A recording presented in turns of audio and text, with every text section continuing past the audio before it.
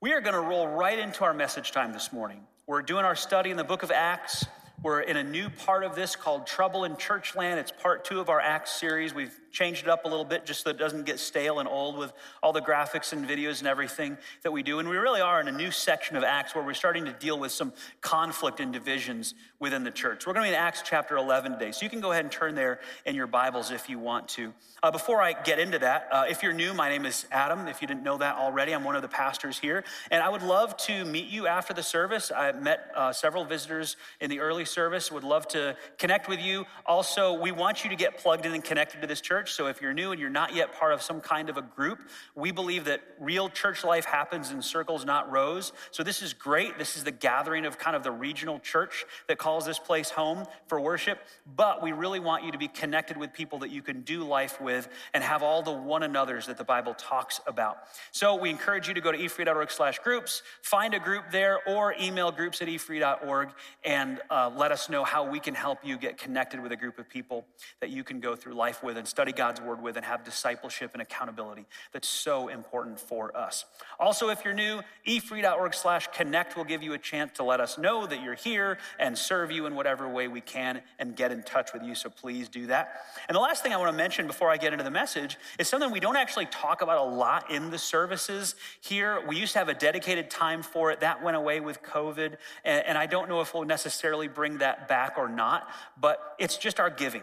And your giving here is what supports all the ministries that happen here. At the end of each service, what we do now is we have our ushers with bags at the doors so you can give as you leave if that's convenient for you. Or what a lot of people do now, and why it may not really be necessary to bring back space in the service dedicated to this, is a lot of people now give online. And you can go to efree.org/give and do that. And the thing is, we don't bring up giving a lot because we don't want to be one of those churches that's like always asking for money. But it does take money to make the ministry function. And this is actually a biblical thing that God has designed for his people to take a portion of their income, provide for the work that God is doing. If God wanted to, he could just write us a blank check. But as he so often does, he chooses to work through his children to provide the resources necessary for his kingdom and the ministry that he wants to build. So we thank you, those of you who give regularly. If you've been coming to this church for a while and haven't started yet, go to efree.org/give and start supporting the church that I hope you call home. Well, let's dive into our message for today. And as I often like to do, I want to start with a bit of an illustration. So we're going to go back all the way to the 15th century. And a guy named Johannes Gutenberg, who didn't invent the printing press, but he definitely revised it and innovated with it and improved it in a great way and then made it public and popular and available. Now, when the printing press became popular because of Gutenberg, there were actually a lot of people that were opposed to this. They did not like it for a couple of reasons. One is they thought that this would lead to a decline in handwritten manuscripts, you know, the beautiful ones with the art on them and everything. They were afraid the printing press would take those away. They were also afraid that the printing press would mean a loss of the general public's calligraphy skills. I'm just curious, how many of you are really good calligraphers? Anybody here? Okay, so I think they were right about that concern. The printing press and all the other technology that have come afterward, yeah, that was a valid concern. I'm not sure which one was better or worth it. Another fear was that the printing press would result in information being available to the masses, and that might weaken the power of the church and the ruling class at the time. So that was a big concern about the printing press. Fast forward to the 19th century, and the widespread use of steam power was now a concern for people because they thought it would lead to the displacement of workers and the loss of a lot of jobs. In fact, it was thought at the time that you could make steam power do so many different things that manual labor would become extinct. And no one would have manual labor jobs anymore because steam power would replace it all. Now, steam power did replace some jobs, but of course it created other jobs and whole new industries and new ways of working that were never thought of before. In the 20th century, the internet brought about similar types of concerns, including concerns about privacy and cyberbullying and addiction and other issues. And those are valid concerns, and those are issues that still plague us today. But of course, the internet also brought about this revolution in knowledge and accessibility of knowledge to people and the ability to learn and grow and improve in ways we never thought of before, and new skills and tools and new types of jobs that it brought about, the connectivity that we can have with each other, even if we're not in the same area. In the 21st century, there is another innovation taking place today that has led to a lot of concern, and that has to do with artificial intelligence. AI-powered technology has actually been around for a long time. It's baked into a lot of things you probably use already, but you don't notice it. It's kind of underneath the surface. In the last 6 months especially, it has surfaced in a big way, specifically with language models like ChatGPT and with graphics engines like Midjourney and Stable Diffusion and others. And in fact, all of the images that I just showed you were generated by AI through me this week. None of those were real photographs. Those were all fake. And all I had to do was type in, show me a bunch of guys in the 80s with a computer, and some of them are smiling, and it, boom, spit out this image that it would be very hard to tell that's not a photograph. It's a little scary, right? And it's led to lots of concerns about AI. Just to give you a bit of an idea of what this can do, let me show you some more images here. Here's a picture of a beautiful watercolor painting of a sunset, which is gorgeous. That was done by AI. Here's a picture of someone painting a watercolor, which is the exact same prompt. It just thought, well, maybe you want a person actually in the picture, so it generated that hand painting a watercolor image. I thought maybe it'd be fun to see a chicken in armor, so here's a chicken in armor.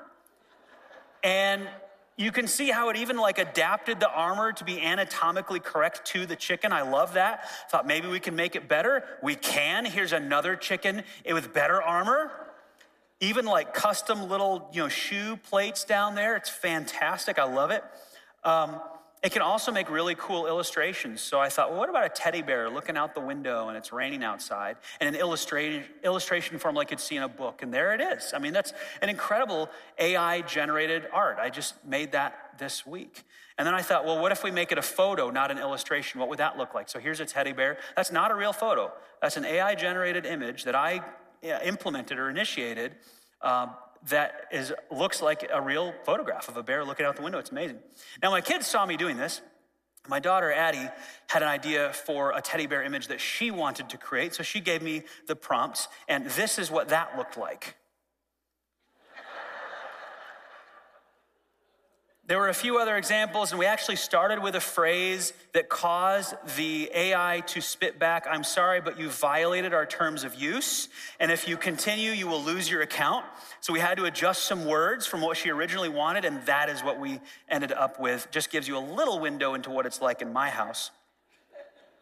And just to show you how quickly this is improving, so I'm going to show you two pictures here. The first one is the Apostle Paul looking at the Parthenon, and this was generated using last week's version of the AI generator. And then the next one is this week's version of the AI generator. It's the same prompt.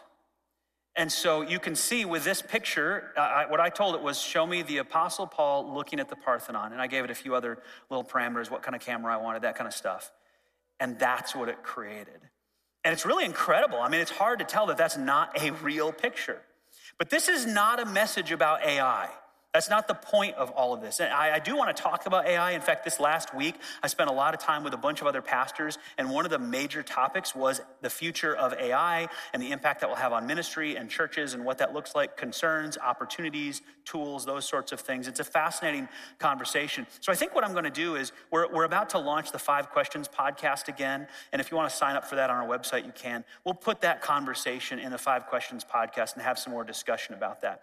But that's not why I'm bringing this up here today. The reason I'm bringing this up today is because it's a big paradigm shift. And we've been talking about paradigm shifts the last couple of weeks here. And that's what's going on in Acts chapter 10 and 11. There's this huge paradigm shift where something is new, something is different, and it raises some concerns.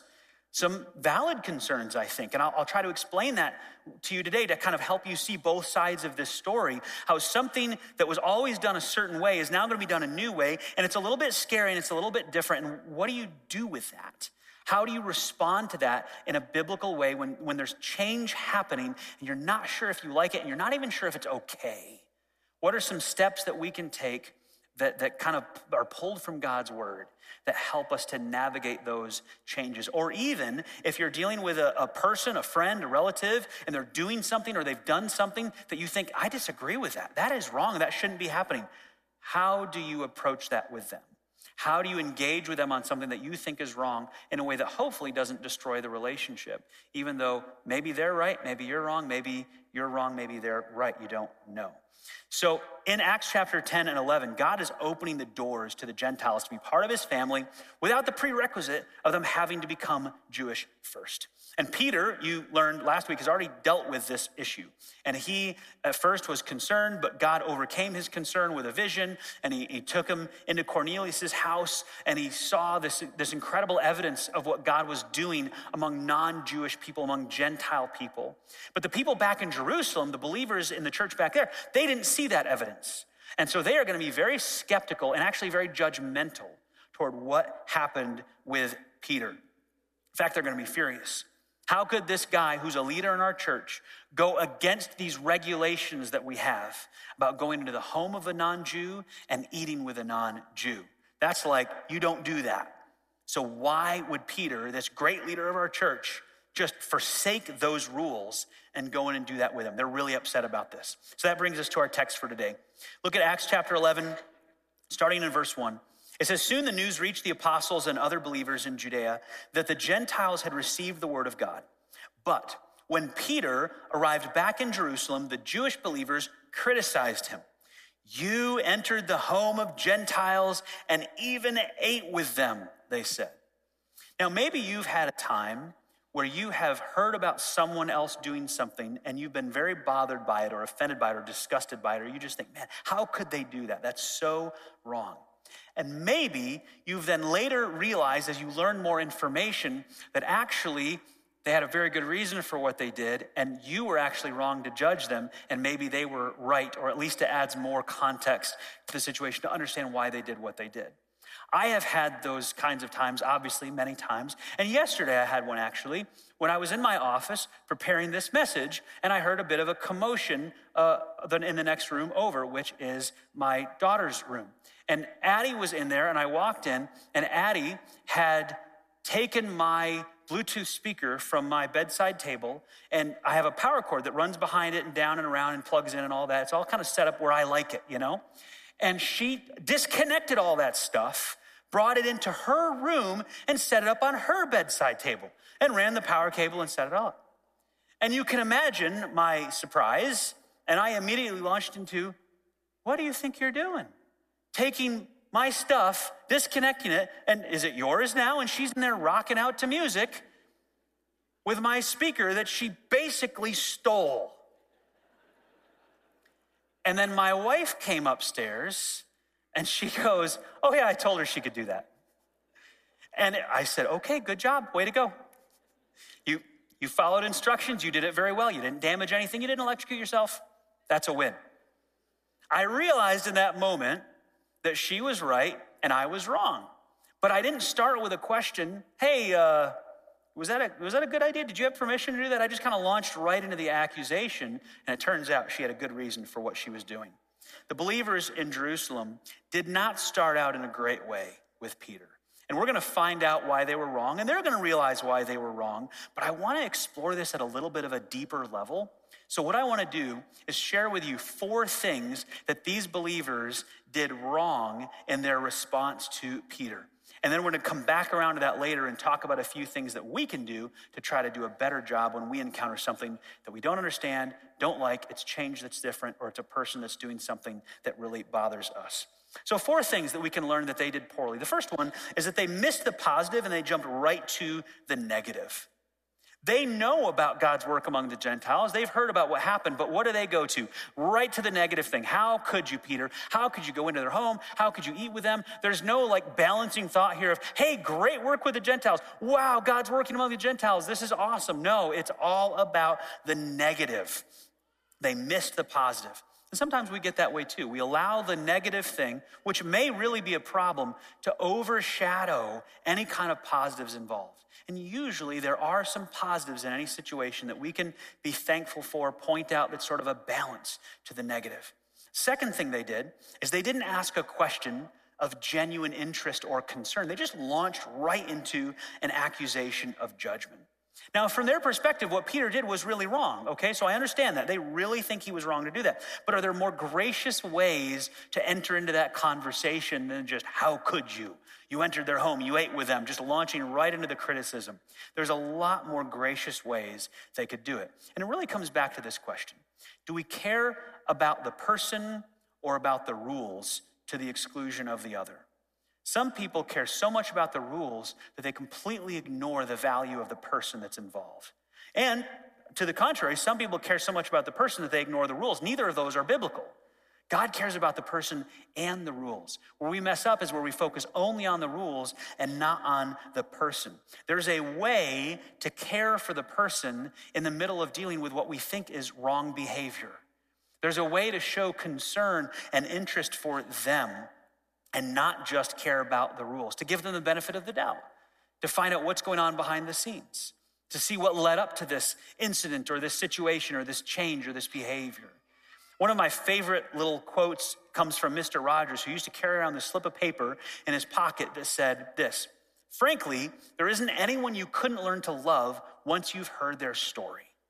Let me say that again. Frankly, there isn't anyone you couldn't learn to love once you've heard their story. What that means is there's always a backstory, there's always a context. And every time you encounter someone who you think, wow, they're just an awful person, they're just miserable. And by the way, this is especially true for those people that you see on TV or online or in the news that you just sort of hate from a distance, but you don't know their story. You don't know their context. You don't know the reasons for why they are the way they are or what they believe today. And once you hear people's story, a lot of times you may walk away and say, I disagree with them, but I understand them a lot better. And you care about them as a person, not just about the rules. So maybe the believers in Jerusalem could have led with this. Hey, Peter, what was it that changed your mind about going into the home and eating with the Gentiles? Because we know you wouldn't normally do that. So what was it that changed? That's a question of interest as opposed to an accusation. I'm interested, Peter, in hearing your perspective on this. Or maybe they could have said something like, Peter, was it challenging and difficult for you to do that? Because we know you wouldn't normally do that. So was that a struggle for you to be willing to cross that threshold and go in there and eat that food? That's a question of concern, of care. It doesn't mean we agree with you. It doesn't mean we're affirming your decision, but we are caring about you as a person, not just the thing we think you did wrong. So they didn't ask a question of genuine concern or interest. They just made their accusation of judgment. Third, they were arrogant about their own understanding of God's word. And this is where we're going to get into the history part. This is the part that I love the most. When you go back and see, why are things the way they are? Where did this come from? You know, last week I gave some reasons for why God might have given restrictions about eating certain foods. And so I gave you a few different examples of why that was. And I think it's probably some combination or all of those put together. Today, I want to talk a little bit more about the rule of not entering the home of the Gentile and not eating with them. Where did this come from? Why was this so important to them? Isn't this just a crazy, irrational thing for these Jews to believe in? Why would they be so strict? I mean, it seems very prejudicial that they would have this view. Let me explain it. Back in Deuteronomy chapter 14, God gives the Israelites the instructions for not eating unclean foods. And he lays out the list through Moses of, here are the foods you can eat, here are the foods you cannot eat. And at the end of that chapter, he says, there are all these animals that you're not supposed to eat, but you can give them to foreigners to eat. You're just not supposed to eat them yourself. In other words, God was not saying for all people everywhere, this is a universal rule, no one should eat lobster. That's not what he was saying. He was saying it's okay for the non-Jewish people to eat these things. That's up to them. But for you, because you're my special, holy, separate people, you can't eat them. In fact, you can even be a part of giving that to someone else, because some Israelite might think, wow, God has given us this rule. Everyone should follow this. I'll be sitting by providing these things to a non-Jewish person. And God specifically says, nope, that's okay. I'm not making this rule for everybody else. This is a rule for you. Gentiles can eat that stuff. You cannot. And we talked last week about why that might be. But that's very important to remember that God specifically said it's okay for Gentiles to eat these things. It's not okay for Jewish people to eat these things. And it's even okay for Jewish people to provide them to Gentiles. Hold that thought for a minute. We're going to come back to it. Fast forward to Ezra chapter 9 and 10. Ezra the prophet tells us about a time when the leaders and the priests of Israel intermarried with pagan women who retained their paganism. So it's normal in Jewish history for someone who is not a Jew to become a Jewish person, to go through all the processes of doing that, to say, I'm going to serve the God of Israel, and that's who I'm going to follow. Ruth did that. Rahab did that. Many others did that. We have examples of other names in the Old Testament that are Gentile names, but intermarried and served God through the people of Israel. But in this case, in Ezra 9 and 10, you have all these leaders and priests who marry these pagan women, who bring their pagan practices into Israel. And some of them even have kids. And by the way, when I say pagan practices, it's not like, oh, they just kind of have a little different view. It's like, no, these were into idol worship. Some of these may have been into child sacrifices. That's what the paganism looked like in the day. So these are terrible, abhorrent practices that God detests. And at this point in Ezra 9 and 10, they start to realize and get convicted, we should not have done this thing. How do we stop this from causing a bigger problem? How do we stop the ripple effect, the unintended consequences of what this will do among our people if now we have all these women and they're starting to have kids among us, and then they get connected with our kids and they're not giving up their pagan practices? So how do we get back to God's chosen people that are kept apart from those types of terrible things? And they decide, we're actually going to send those women and their kids away, which means they'd go back to their homeland with their people where they practice those kinds of things. And we are not going to allow that to be present in our society here. We're going to keep this place clean and pure. Two things were very important to the people of Israel. You don't eat unclean animals, and you don't marry pagan people. You don't allow those practices into the nation of Israel and into your family. So, what happened in the next few centuries after Ezra? The rabbis and eventually the Pharisees decided that they would add some extra rules to make sure that they never crossed those two boundaries. You don't eat unclean animals, you don't marry pagan people. And they made some extra rules about this. So they said, don't go into the home of a Gentile. Because if you go into the home of a Gentile, there is a risk that you may want to marry one. You say, well, that's kind of silly. I don't walk into somebody's home and now I want to marry them. But think about what this meant as a culture. If we decide as a culture that just none of us are going to do it, this is the rule. We don't cross that threshold. That means our young people are going to grow up in a society where we don't go into Gentile homes. That means our young people aren't going into the homes of Gentile young people and getting familiar with them to the point where they might want to marry. And so we create this barrier, this boundary that makes it way less likely that our young Jewish people will ever want to marry the young non-Jewish people. It kind of makes sense. Don't eat with Gentiles. This is, by the way, this is not speculation. There are actually rabbinical writings about these things and these reasons. Don't eat with Gentiles, because if you eat with someone, you're going to start to develop some affection for them. And if we just all decide we're not going to eat with Gentile people, then there's no chance that our young people are ever going to be eating with young non-Jewish people and want to marry them. There's another reason too they gave. Don't eat with Gentiles. Don't go into their homes and eat with them, because if this happens over time, and maybe you're really careful and they're really careful and they're really respectful and they bring you food that you can eat and they don't serve you unclean animals, but you get so used to it and so casual to it that one day they forget. And they bring you some food that's been prepared and it's not clean for you to eat. And you're so used to it that you don't think to ask, and then you consume it and now you've been defiled. And you've broken the covenant with God that you wouldn't eat those things, that you'd be separate. And so, as a whole society, we're not going to go into the homes of Gentiles. We're not going to eat with Gentiles. Not because that's what God told us to do or not to do, but to make sure that we never cross God's boundary. This was a very normal thing in Jewish culture. It was called building hedges around the law. Here's God's law. We don't want to cross that, so we're going to build a big hedge around God's law, and we're all going to try to follow that, so that even if we slip up on that hedge, we don't disobey God's law. Kind of makes sense, doesn't it? You can see why, okay, given all of that information, it sort of makes sense that you wouldn't want to do that. You wouldn't want to cross God's law, so we're going to build some extra protections in there. But now God's doing a whole new thing. Now God is breaking down. In fact, you can kind of see where this connects last week to the sheep coming down and the unclean animals. All this stuff is tied together in Jewish thought. The reason why that's the vision Peter gets is because the idea of the unclean animals is tied to going in and eating with Gentiles in their thought. The whole reason those laws exist partly is because of those unclean animal laws. And now God is saying the unclean animal laws are going away. And by the way, also, that separation between you and Gentiles should go away too. The separation that God really didn't even implement for them, other than the intermarrying if they stay pagan.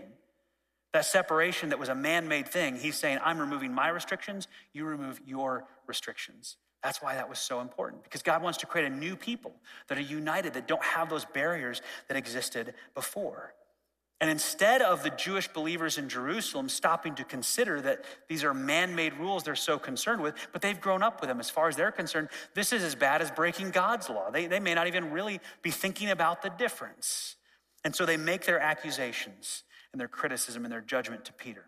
Well, and then the fourth thing is they put their belief in the wrong bucket. They put their belief in the wrong bucket. If you've been around here very long, you know we talk about the buckets of belief, the 4 buckets of belief. And I won't give you a detailed analysis here. If you're new, you can go to our website, efree.org/undivided, and you will find a whole series that explains the bucket of beliefs.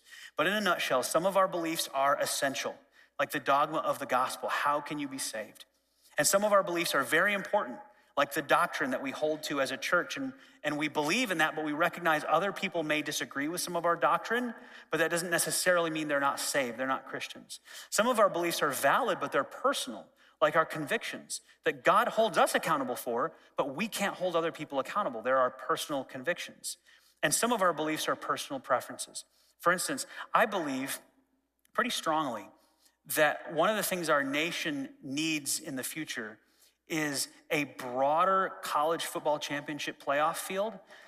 4 teams is not enough. I think 8 or 16 is good, because you got the power conferences that always seem to get in, even if they've got a loss or two. Then you've got these smaller conferences that don't even have a chance because it's not a big enough pool to choose from. And to be fair, and to create more fun games, I think we need a broader college football playoff. But you know what? If you disagree with me, we can still get along. That's okay, because that's just a personal preference that I have. Understanding the difference between these buckets of beliefs that we have, whether it's a preference or a conviction or a doctrine or a dogma, is so essential to getting along with each other and understanding how much do I prioritize this thing that we're talking about right now. The believers in Jerusalem took something that was really in the personal conviction bucket, because their rules were not based on God's word specifically. They were man-made that pointed back to God's laws. They took a personal conviction and they treated it like it was an essential belief, like a doctrine or a dogma that Peter had to follow. So those are the 4 things they did wrong. Let's look at Peter's response to them. What did he say in response? Verse 4, then Peter told them exactly what happened. He said, I was in the town of Joppa, and while I was praying, I went into a trance and saw a vision. Something like a large sheet was let down by its 4 corners from the sky, and it came right down to me. When I looked inside the sheet, I saw all sorts of tame and wild animals, reptiles and birds, and I heard a voice say, get up, Peter, kill and eat them. No, Lord, I replied, I have never eaten anything that our Jewish laws have declared impure or unclean. But the voice from heaven spoke again, do not call something unclean if God has made it clean. This happened 3 times before the sheet and all it contained was pulled back up into heaven. Just then, 3 men who had been sent from Caesarea arrived at the house where we were staying. The Holy Spirit told me to go with them and not to worry that they were Gentiles. These 6 brothers here accompanied me, so Peter's got witnesses with him. And we soon entered the home of the man who had sent for us. He told us how an angel had appeared to him in his home and had told him, send messengers to Joppa and summon a man named Simon Peter. He will tell you how you and everyone in your household can be saved. So notice here that Peter doesn't get offended by them, as far as we can tell. He doesn't clap back with some accusation of them being judgmental or bigoted or Gentile phobic or anything like that. He just shares the story. He understands where they're coming from. He respects that they have a disagreement right now. There's conflict between them. But he says, let me share with you the background of how this happened and why. And then he says this in verse 5. As I began to speak, the Holy Spirit fell on them just as he fell on us at the beginning. And then I thought of the Lord's words when he said, John baptized with water, but you will be baptized with the Holy Spirit. And here, just for a little bit of a theology sidebar, you see this distinction between 2 kinds of baptism and how we saw it played out even in the timeline. You have spiritual baptism, which is the Holy Spirit coming upon these people, and then you have water baptism, which happens afterward. And then in verse 7, he says, and since God gave these Gentiles the same gift he gave us when we believed in the Lord Jesus Christ, who was I to stand in God's way? And he's talking about then baptizing them in water, which is what happened in the story. And so what he saw, again, was that the Holy Spirit came on them. There was spiritual baptism. They believed in Jesus. They were sealed with the Holy Spirit at that point. Paul talks about that. And then they're water baptized later. Why? Because water baptism is an outward expression of an inward change. They had already received the Holy Spirit. Water baptism does not save you, does not bring the Holy Spirit upon you. That had already happened. We see a very clear instance of this here. Now, one thing I've observed in many churches is how good practices can often become rituals, and rituals can often become traditions, and traditions can eventually become idols. It happens all over the place. It started out as a good thing to do. It's a great thing. It's a wonderful thing. And then it becomes this thing that we do kind of normally. And then it's like, no, this is what we do here. This is how we do it here. This is our tradition. And eventually, if we're not careful, those traditions can turn into idols that we cling to. Just like the believers in Jerusalem were clinging to something that did not come from God. It was a man-made tradition, and maybe at the time a really good one. But they clung to it like an idol, even though it wasn't something God actually told them to do. Now, let's be clear. It's not wrong to be skeptical. It's not wrong to investigate, to say, I'm not so sure about that. Let's look into this further. It doesn't mean you have to accept everything right away. No, not at all. But we do have to be very careful about being judgmental when something is different or new, when we don't see any clear principle in Scripture against it, some clear command. So now the people have made their accusation against Peter, and Peter has responded to them. What are they going to say back to him? Look at verse 18. When the others heard this, they stopped objecting and began praising God. They said, we can see that God has also given the Gentiles the privilege of repenting of their sins and receiving eternal life. Now, mad respect to these Jewish believers for doing a 180 as soon as they realize they were wrong. As soon as they get this story, they go, okay, Peter, we get it. Yep, you're right, we were wrong. And they praise God for what happened. And I just love that. I love the fact that they were willing so quickly to admit they were wrong in holding to their traditional belief and that God was doing something new and they were going to get on board with that. And they actually start praising God for the thing they were condemning Peter for moments ago. This week, as I was out in California with all these pastors, I was following along with our Bible reading plan and our devotional podcast. And I was listening to Kevin reading from Matthew chapter 21, and it made me think of this exact kind of situation where Jesus tells this story about a man that has two sons. And to the older son, he says, go out and work in the vineyard today. And that son says, no, I'm not going to go. But later he changes his mind and he actually goes and he does work in the vineyard. And then to his other son, he says, go. And this one says, yes, Father, I will go. But he doesn't. He actually goes out and does his own thing. And Jesus asks the question, who actually obeyed the Father? The one who said no, but then went, or the one who said, no, I won't go, but then did? Which one? The one who said no and then went, or the one that said, yes, I will go and then didn't? I got that wrong. I said the two things. And the people who are listening say, well, it's the first one. It's the one who said he wouldn't go, but then he ended up going. And Jesus says, you know what? It's going to be easier for tax collectors and prostitutes to get into the kingdom. Because even though they have rejected God at first, if they repent and turn around, God will welcome and accept them again. And those of you who are religious, who outwardly have said yes to God, but behind closed doors don't actually obey him, you're the ones that aren't going to make it. And what that teaches us is that God is standing there with open arms, waiting and welcoming people who have the worst past, the most baggage, the most brokenness in their life, to accept them into his family. And these people in Jerusalem, yeah, they messed up, they made a mistake, they were wrong, they elevated this tradition into an idol, but then they figured it out, they turned around and everything was good. And that's a good lesson for us, that God welcomes us back even when we make a big mistake. Well, I want to close with a few points that you can take away with you to help you if you are dealing with some kind of a change that feels off, it feels weird, it might feel like this might be wrong. And sometimes we confuse our feelings for the Holy Spirit, or we confuse our feelings for a principle of God's word, and we should be careful about that. Or maybe you encounter a situation with someone that's done something you strongly disagree with. And maybe it didn't even affect you or hurt you personally, but you just think what they did was wrong, or their behavior is wrong, or it feels off to you. What do you do with that? So let's take those 4 things we talked about earlier, and we'll expand them a little bit, and walk away with a few principles, kind of a step-by-step process for what can you do if you're faced with that kind of a situation. Number one, look for the positives and don't only see the negative. There are almost always positives involved in every situation. There's something you can point to and say, I can commend this, even if I still disagree with this. Number two, ask genuine questions of interest and concern without rushing to judgment. Pause to think about the person, not just the rule, and ask questions to help you understand their story. Try to get to the why of whatever is bothering you in a gentle, non-judgmental way before you start throwing out accusations. By the way, that's even more important with people that you're not talking to face to face. When you're talking with someone else about someone that you disagree with, can you believe what they did? We have to be very careful not to rush to judgment.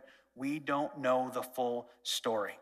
Number three, be humble, even when it comes to your interpretation of God's word, or of current events, or of social trends. You may be right in what you're thinking. Your instincts may be right that this is wrong, but we have to be humble about that because it also could be way more complicated and nuanced than you understand. And at the end of the day, this other person may be wrong, but maybe they have really good reasons for what they think, and it's understandable. And maybe in the same situation, the same kind of circumstances, you might do something similar. So we have to be humble about our approach to this. We have to be thinking about the other person and valuing them as much as we do the rule. Number four, practice putting your beliefs into the right bucket. If you haven't already, I strongly recommend you watch the Undivided series. It's what tells you how the buckets work, how to put your beliefs in the right bucket. All of this comes from God's word, and it's actually something that has been practiced with different terminology for many centuries among Christian people and Christian theologians and pastors. But it's a fresh way for us to understand today, how do we make sure we identify what's essential, what's non-essential, how we can get along and be united with each other. Is this a dogma that I have to believe to be saved? Or is this a doctrine that the church should hold to for unity and fellowship? Is this a conviction that I should follow but I cannot force on others? Or is this a personal preference? When you know how to prioritize your beliefs and your political views and your perspectives and your ideas and desires into the right bucket, it can lead to so much less stress and strife and so much more joy in your life, which is what God wants us to have. Number five, speak the truth in love. Speak the truth in love. Sometimes you go through all of this, and at the end of the day, you realize they really are wrong. And there's a clear principle in God's word that talks about this, and this violates that. And so you do need to speak the truth. I'm not saying you accept everything. You test it. You can be skeptical about it. You look to God's word for counsel and advice and other godly people for counsel and advice. And at the end of the day, if you need to, speak the truth in love. Tell them what it is and why. But let's talk about how to do that. Just for a minute. We'll take a hypothetical situation. What if Peter really did something wrong? What if Peter comes back and what the Jewish believers have heard about is not that Peter went into the home and ate with Gentiles. What the Jewish believers heard about was that Peter actually walked into the home, went up to the family idol, bowed down and made an offering to it. What if that's what Peter did? Now would we have a problem? I think so. So if we walk through these steps that we've been talking about that are sort of the reverse of what the Jewish believers did in Jerusalem, what would that look like? Well, look for the positives and don't only see the negatives. Peter, I really appreciate your desire to be respectful to your hosts. There's a positive there. I mean, you wanted to be respectful to them, and I can commend that. That's great. Ask genuine questions of interest or concern without rushing to judgment. Peter, could you share why you thought that was necessary in this case? I'm not saying anything about it right away. I'm just could you help me understand where you're coming from there? Be humble even when it comes to your interpretation of God's word. Peter, I've searched God's word to make sure this isn't just my personal view or conviction, and I think it goes beyond that. Practice putting your beliefs in the right bucket. Peter, based on these scriptures, which I'm going to show you right now, it seems like this was a clear violation of God's commands about idolatry. That's how I'm reading this. How do you read it? Speak the truth in love. Peter, because I care about you and I love you, I got to tell you, I don't think this is what God wants you. I think this crossed a line. And I'm not here to judge you. That's not my job. God is the judge. I'm not. I'm here as your brother in Christ or your sister in Christ just to try to present to you where I think this may go against God's instructions. And And I want you to see that. And what do you think about that? And do you agree? Do you see now that this may have been a wrong thing to do? And can I help you in the future? Do you need someone to help you stay accountable for this if you recognize that now? And by the way, Paul actually had to confront Peter later on like this. So later on in the book of Galatians, Paul tells about a time where Peter got into trouble for exactly the type of an issue we're talking about today in Acts chapter 11. And just real quickly, what happened was Peter, when he was in an area with Gentiles, would go into their homes, he would eat with them, but as soon as some new Jewish people would come into town, he would stop. He would stay away, he would keep his distance because he didn't want them to judge him. And you could say, well, he's got a little bit of PTSD from what he experienced in Jerusalem there. And so he would back off, and Paul came to him and said, dude, you're being hypocritical. You know this isn't a problem. You're now excluding and prejudicing against something that God has already said you shouldn't do. And so Peter actually had to be confronted on this very issue later on by the Apostle Paul. And then Paul wrote in Galatians 6, he says, if another believer is overcome by some sin, you who are godly should gently and humbly help that person back onto the right path. One last thing I'll share with you. If you've struggled with these things in the past, maybe you've had these kinds of experiences and you've messed up and you've been offensive and you've been judgmental and you've been accusatory, realize that you're wrong, turn around, start over, praise God for whatever good that you find there. The Jewish believers recognized their mistake and they did a 180 and they said, we were wrong, you were right, God is in this, praise be to God. And maybe there's a time where you've kind of messed up a relationship or you've caused strife or friction somewhere because you've encountered something that you disagree with in some way, and you've actually damaged a relationship because of not following a good path to addressing that. It's never too late to turn back around and say, you know what? I didn't handle that the way I should have, and I'm sorry. Can we start over again? And the beautiful thing about our God is that he loves second chances. And he is more than happy to welcome the people with the most baggage and the most mistakes and the most sin in their life if they will turn around. That's what repent means. Turn from their sin and turn to him and follow him. And you can do that today. If you want to go deeper into this topic, there's a unique study guide available to go with this. It's a discussion guide at efree.org/discussion. And if you want some deeper conversations and some scenarios to think through for you or your family or a small group, that's available for you today at efree.org/discussion. Would you bow your heads with me as we pray, and then we'll close in a song together? Heavenly Father, thank you for your word and for what it teaches us, Lord. And it's interesting reading through these stories that happened a couple thousand years ago, how relevant they are to our lives today. So God, I want to pray for all of us that struggle sometimes with change and with things being different and with people that make decisions we don't understand. Lord, help us to be people of grace, to be people of truth, yes, but also people of grace. Help us to not only see the rules and the negatives, but to also see the positives in the people and to value the people, not just what we think should be done. I pray that you would make us into a church, God, that has that kind of a spirit to us, where we're just very gracious. We hold to the truth strongly, but we're very gracious with each other, even when we disagree. We thank you for what you're doing in our lives. We thank you for what you're teaching us through your word, and we praise you now together. In Jesus' name we pray, amen.